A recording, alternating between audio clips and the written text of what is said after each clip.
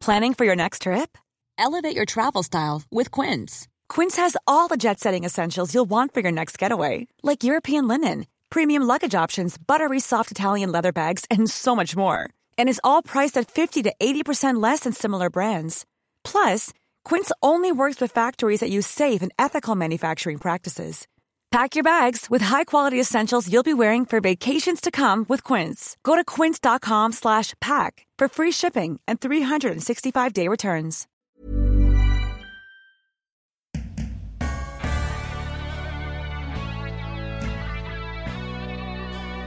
I was very afraid. I think, like many women, I was a victim of the imposter syndrome. And I believed I wasn't good enough. I believed I could never be a businesswoman. I was a psychologist. And the advice would be, seriously, everything is possible. Hello, and welcome to Don't Stop Us Now. I'm Claire Hatton. And I'm Greta Thomas. And we're on a mission to help you achieve your goals. We're all about sharing the secrets of the world's most innovative and pioneering successful women. Hear their uplifting stories and practical advice right here. Yes, right here. And if you're enjoying this podcast, then why not sign up for our newsletter at hello@don'tstopusnow.co and keep listening for this week's latest episode.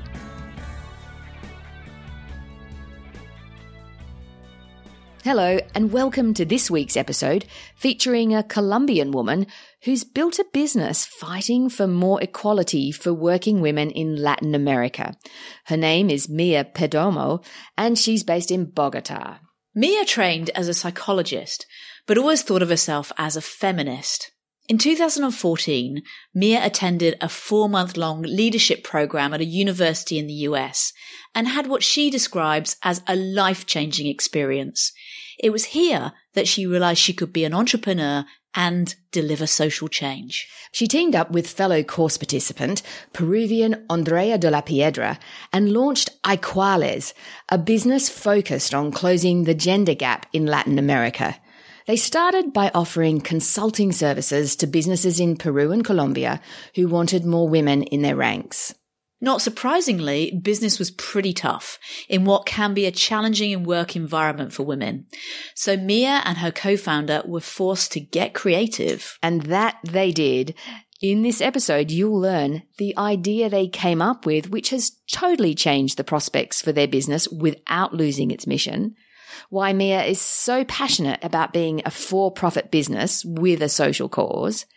How she and her co-founder have navigated building a profitable multi-country Latin American business.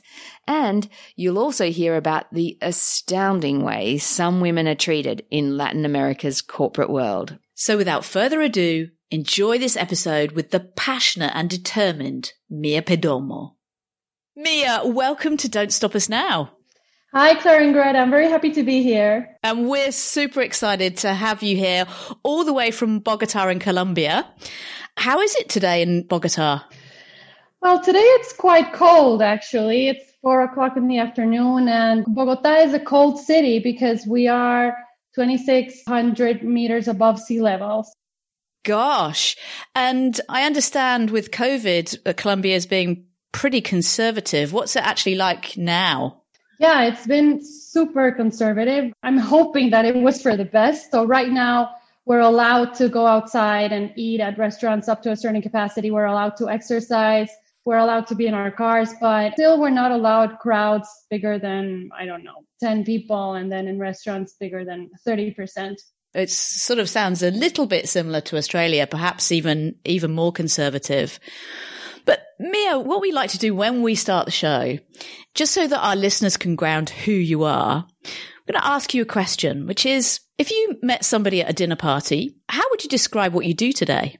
I would say I lead an organization that closes gender gaps in corporations in Latin America. Wow, that sounds very impressive. We'd love to get to know you a little bit more. Can you help us understand where you grew up and what your childhood was like? Sure. I love these more personal questions. I don't really get that asked much.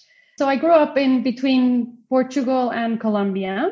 which was very odd at the time because I was probably the only person that I knew in Colombia that spoke Portuguese, especially Portuguese from Portugal, which is very particular.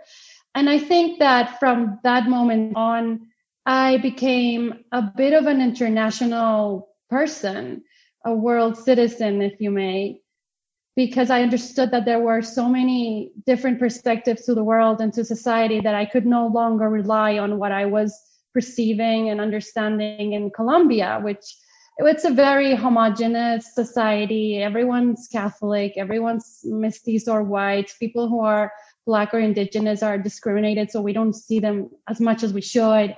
So for me, it was amazing to be able to understand the world from a wider point of view. And from then on, I decided that I always wanted to understand different points of view and that I would not stay with one version of the truth.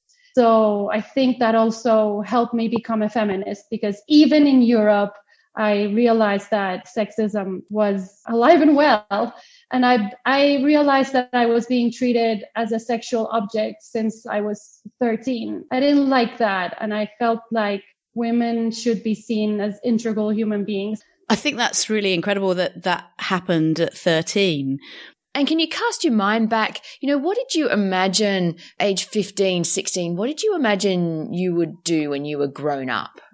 So I have a diary since I was 8 years old. And I wrote, when I was 14, I wrote explicitly, I am a feminist. So I have the conscience of being a feminist since that age. And I know that from that moment on, I knew that I needed to work towards closing inequalities. I wasn't sure then that I would specifically be working for women's rights. I didn't know yet, but I knew that I had to work in social issues. Then after you'd left school, you both went to university, I think, in Colombia, and then also did a master's in London for memory in human rights. How did that study impact you?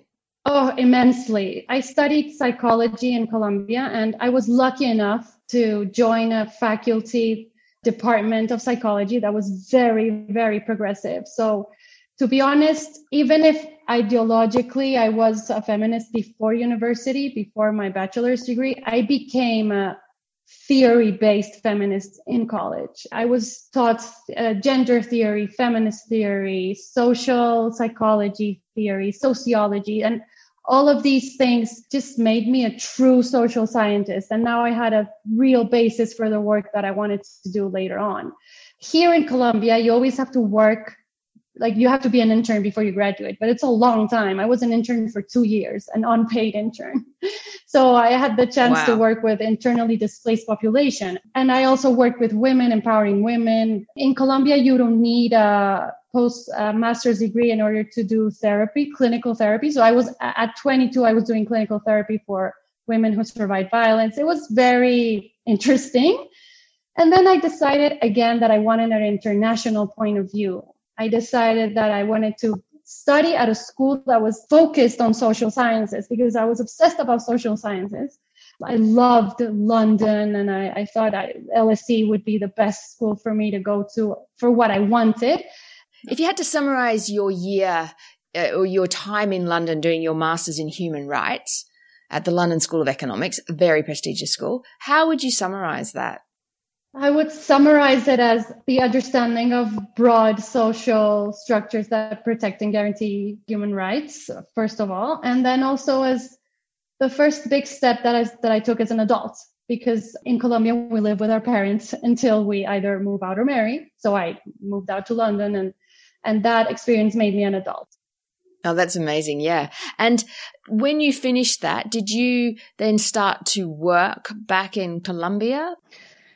I wanted to stay in Europe, so I went to work at OHCHR for the United Nations in Geneva for an internship. And then I decided that, yes, I would come back to Colombia instead of staying. Fantastic. And in 2014, I think you were selected along with 28 other Latin Americans to participate in a 4-month-long leadership program at Georgetown University in Washington, D.C. It seems that actually that experience really, really changed your life. Absolutely. That was probably the most life-changing experience that I've been through because they made me an entrepreneur. So before that, I thought I would just always work in the social sector. I would probably end up in the UN. And then they taught me, because it was a business school-based program, that I could both be a businesswoman and deliver social change. And I had never seen that happening. So that definitely changed my life forever. Yeah, absolutely. I can imagine. How old were you then? I was 27. And I think at Georgetown, you met your current co-founder. Is that right? Can you tell us about that story? Sure. So Andrea La Piedra, she's currently my co-founder at iQualis. And when I arrived at Georgetown, she was my roommate. So I believe this is one of the instances in life where it's too much of a coincidence. I brought her the Lean In book from Sheryl Sandberg, and she brought her corporate knowledge. And we decided we would build a project that would close gender gaps in Latin America for corporations. Yeah, fantastic. And tell us about the initial idea. The original idea came because I wanted for us to work on gender equality issues, but I was always focused on those people who were most underprivileged, of course, and women who suffered multiple discriminations. But then, since we were at a business school and Andrea came from the corporate sector and we were reading Lean In, then Andrea said, why don't we work on this? Why don't we work on the women at the top? Why don't we work on female leadership?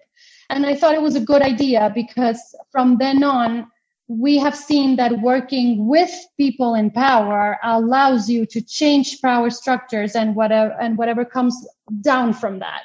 So I think we made a good choice in selecting power structures in order to dismantle gender inequalities there and then see the rest happening. And in the beginning, was it your idea to have like a ranking, which I believe you have now, or was there some other idea in terms of the concept? Our first idea was to be a consulting company. And so we would deliver workshops and do diagnosis. But then we realized that corporations weren't paying attention because you would go up to them. They would say, we don't know what you're talking about. Well, gender equality is a given. We're fine. Also, especially in Colombia, where really we have better gender parity stats than anywhere else in Latin America. But then also they didn't want to pay you for something that they didn't believe that was a problem. So we decided we would create the ranking so that we would get the corporation's attention and so that we would measure them and they would realize that they really didn't have gender equality conditions and that they needed help either from us or from anybody else. And so this is why we created the ranking. We made them compete and they realized that they wanted this reputation because it had benefits and they started just getting better and paying more attention. Sounds very smart. And is the ranking primarily focused on the sort of the gender equality through the ranks of an organization, or is it more focused on the pay gap, or is it a bit of both? It's focused on a lot of things. There are 67 questions. It's actually a hard questionnaire. We measure work-life balance conditions. We measure sexual harassment prevention and attention. We measure inclusive communications. We measure men and women across the ranks. So yes, female leadership as well. And we measure objectives, policies, and plans. Just anything that is on paper that will allow us to confirm that these practices will stay in place and not change every time the leaders change. How hard has that been to build the business and work together, presumably collaboratively in coming up with the different services and products that you have developed over time? It's been better, actually, because each of us had her own space. And I like to say each of us was queen in her own land. So throughout these 6 years, we were able to build 2 twin corporations, but each of us was the leader of their own corporation. And we were very good at remote working. So this is why when the pandemic came, now that we have 30 people in 5 countries, it was very easy for us to say we're going remote because we've been working remotely forever. So we decided that we would just keep it up for the rest of the team from now on. But now that we have become a one team, well, Andrea and I have to share power. And that's been super interesting. Fortunately, it's been well, but it is a new challenge for iQualis because now we have to work together for the whole of Latin America and not just each of us for her own country. Yeah, right. I can imagine it's also pretty complex. How much difference do you see between the different countries in South America that you're working in? There is a big difference. So the best countries are Colombia and Argentina. We have the highest number of female leadership, of females in leadership positions. And then the worst countries, well, there are many of them there, but from the ones that we measure, probably Chile and Mexico. And interestingly, because Chile and Mexico are the most developed economies in Latin America, but at the same time, they have some of the worst numbers for gender equality. So it really is a contradiction, because every other report on research in the world says that gender equality goes hand in hand with development. But in Latin America, it doesn't. Yeah, how fascinating about that kind of economic contradiction, if you like. And how much resistance have you had to your data and your rankings? Have you had a lot of either CEOs or men in power kind of trying to challenge the veracity or the credibility of the work that you're doing with the rankings? Yes. So multinational corporations love the ranking because they have international standards that they're accountable for. In general, it's easy to convince multinational corporations to join the ranking. But then you have the other group, which is big national corporations, and they're big and successful. So they were born in Latin America, and because they're big and successful, they believe that they're doing everything right. And then when you compare them to other organizations and you compare them to other countries, they're really wary about it. They're suspicious. So those are the people that we have to convince more than the others. Right. I imagine that you've had women come to you and share stories and confidences. Do any stories spring to mind as really kind of shocking you or really just making you think twice about, what you thought about an organization? Oh, yes. As you say, lots of women come up to us to tell us their stories, and it makes me really angry and frustrated in general. So there's a lot of sexual harassment, a lot that goes under the radar. And this is because in Latin America, especially, people are very touchy-feely. And that is a good thing in part because we're very close. But on the other hand, it's uncomfortable because people believe that they're allowed to be touching other people.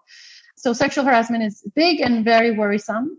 And then other stories relating to they're paying you less because they believe your husband is a provider, which is, of course, very stereotypical.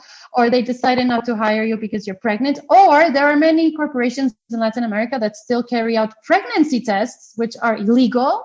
And then they don't hire women because they find out that the woman is pregnant, and they don't even say why they're not hiring her. And then so it's hard to claim discrimination.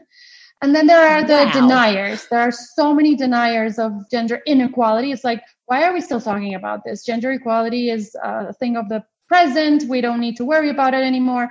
And that is a very tough ideological conversation because you have to prove them that the problem persists.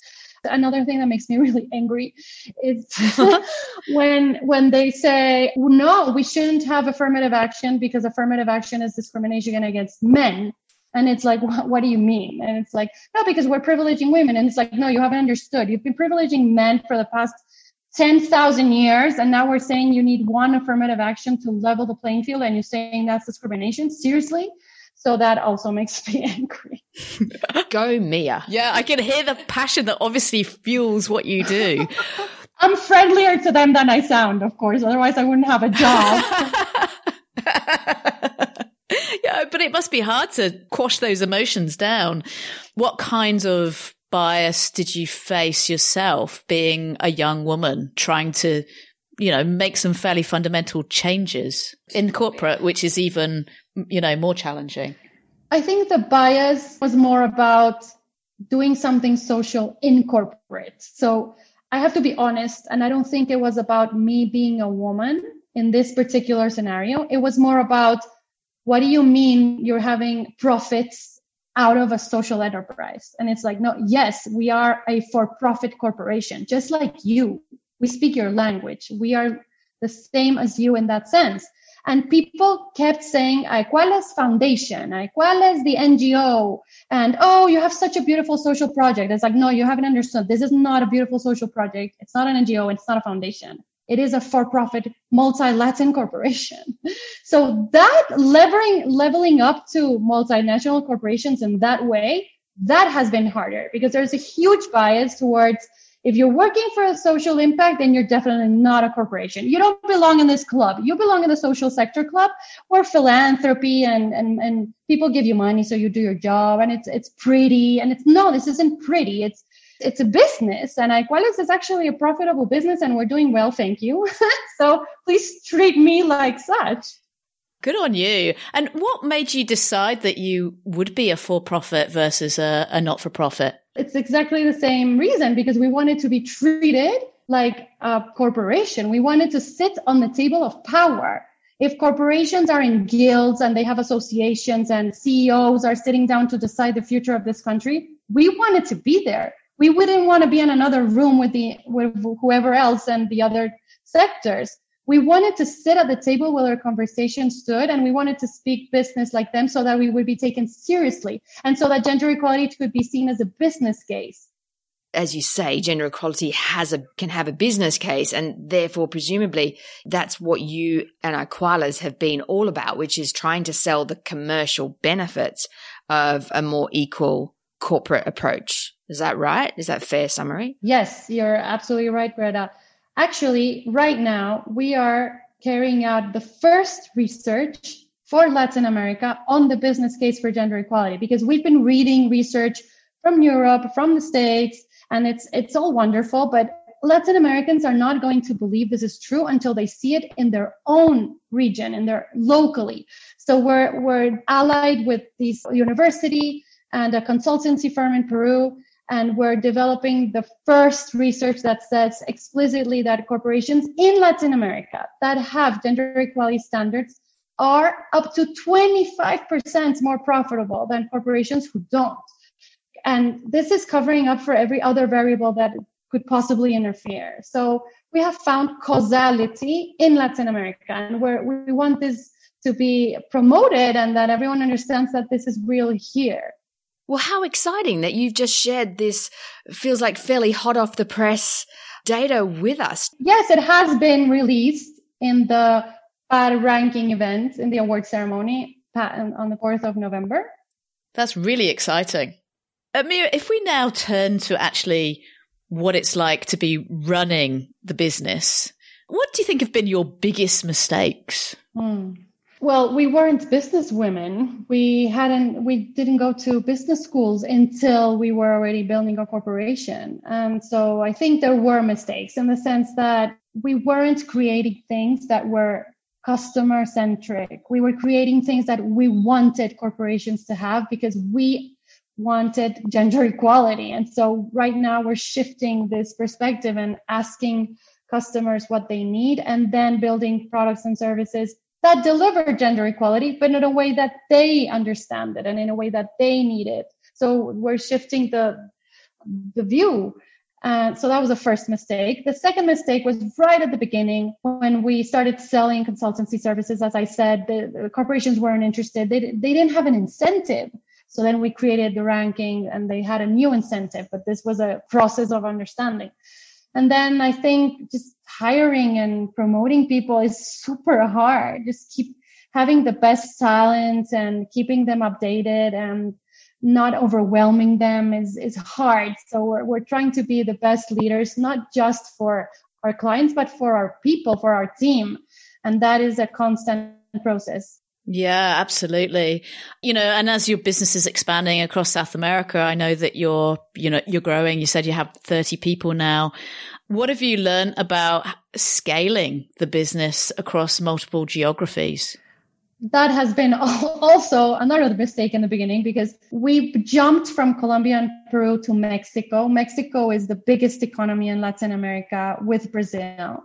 And we did it in a way that was not efficient. We hired people, we were coming and going. Mexico is huge, so it was very hard to tap that market. And we learned that the hard way. And now we would be much better at entering a new market. So, for example, the ranking is our first entrance. We gather information from corporations through the ranking. Then we approach the corporations. We don't spend money that we don't have to because we're working remotely. So we could enter many more countries today and not set foot there at all. And that is thanks to the pandemic first. But then secondly, because we learned how to be efficient and we had 3 countries running independently. Now we have just one operation system that delivers to every single country in Latin America. So we understood scaling in a much wider way. What advice have you got for others listening who are thinking of starting a business that absolutely has a social impact element to it as well? I would say start with searching for profit. It's okay. It's okay to be a social activist and look for profit. It's okay to be business people and be social activists at the same time. The only way to maintain your social impact is through profits and growing your corporation and maintaining your corporation throughout time and not depending on other people. So usually the social sector depends on international cooperation, philanthropy, the state. But then if you produce your own profits, then you're allowed to do whatever you want. You have so much freedom to decide where change should happen and how it should happen. So I think you really need to interrelate these two things.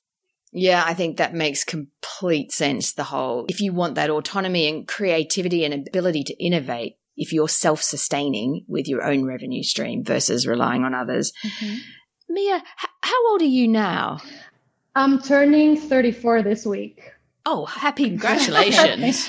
The reason I ask, and forgive me, it's a question we ask all of our guests. And I think what we have to do with you is, as we've done recently with 1 or 2 other guests, is dial back the clock. Normally we would say, what advice would you give to your 30-year-old self? But that feels a little bit too recent. So I think I would say in this instance, what advice would you give to your 25-year-old self? Wow, I was very afraid. I think like many women, I was a victim of the imposter syndrome. And I believed I wasn't good enough. I believed I could never be a businesswoman. I was a psychologist.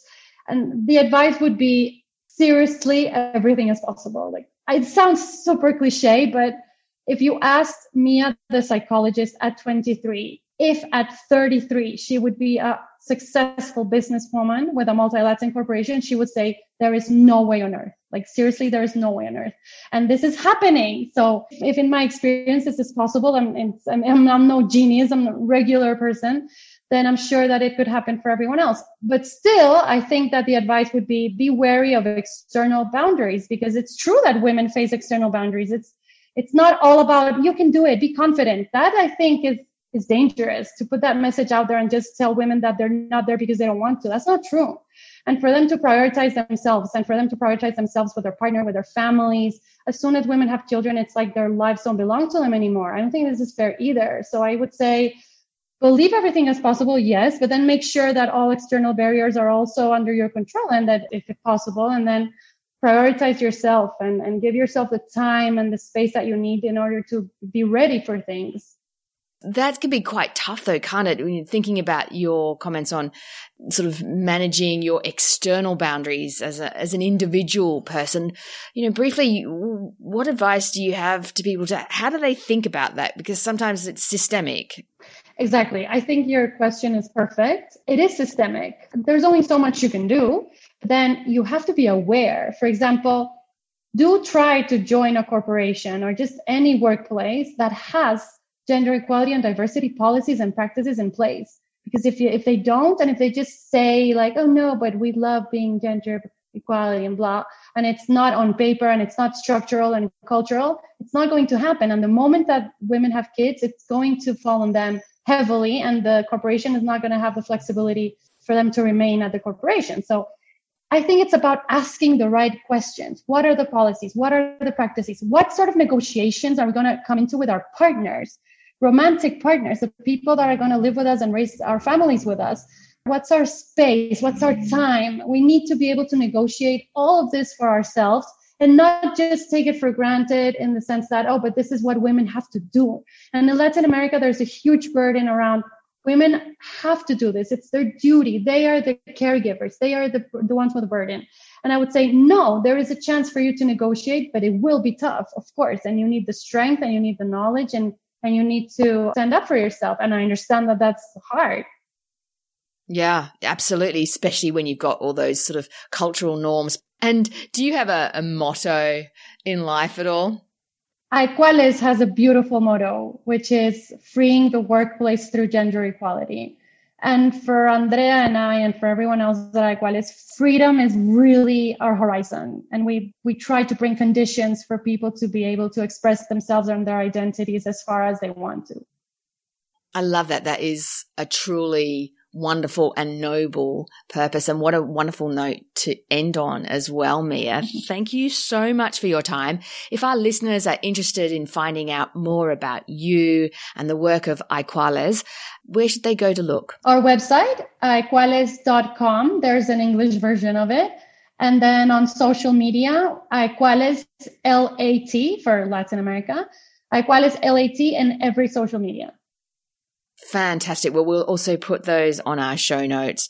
Thank you so much. It's been really fascinating hearing about the conditions for women in Latin America. It's been inspiring to hear about the work you are doing with Iquales and hearing your passion. And we genuinely wish you all the very best with creating that greater freedom in the workplace for women. I couldn't agree with it more. Thank you so much. Thank you so much. Thank you, Mia. It has been a pleasure, and I appreciate your questions and the depth that you have given this interview.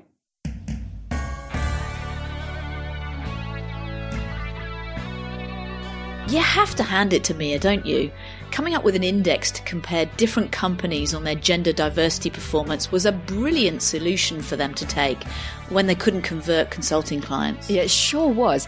By creating an index, they were making it really hard for big corporates to refuse to be included. But once they were measured by the index, they then often needed consulting services to improve their rankings. It's a classic. It really is just brilliant. And, it's great to hear someone with so much passion to make a difference, getting real traction in a challenging world for females. Yeah, absolutely. Well, that's this episode done and dusted. Stay tuned for one of our Future Proof Me mini episodes next week. But for now, take care, smile, and ciao for now.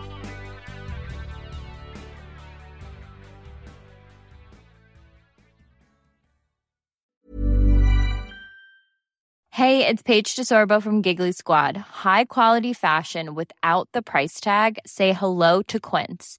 I'm snagging high-end essentials like cozy cashmere sweaters, sleek leather jackets, fine jewelry, and so much more. With Quince being 50 to 80% less than similar brands. And they partner with factories that prioritize safe, ethical, and responsible manufacturing. I love that. Luxury quality within reach. Go to quince.com/style to get free shipping and 365-day returns on your next order. Quince.com/style.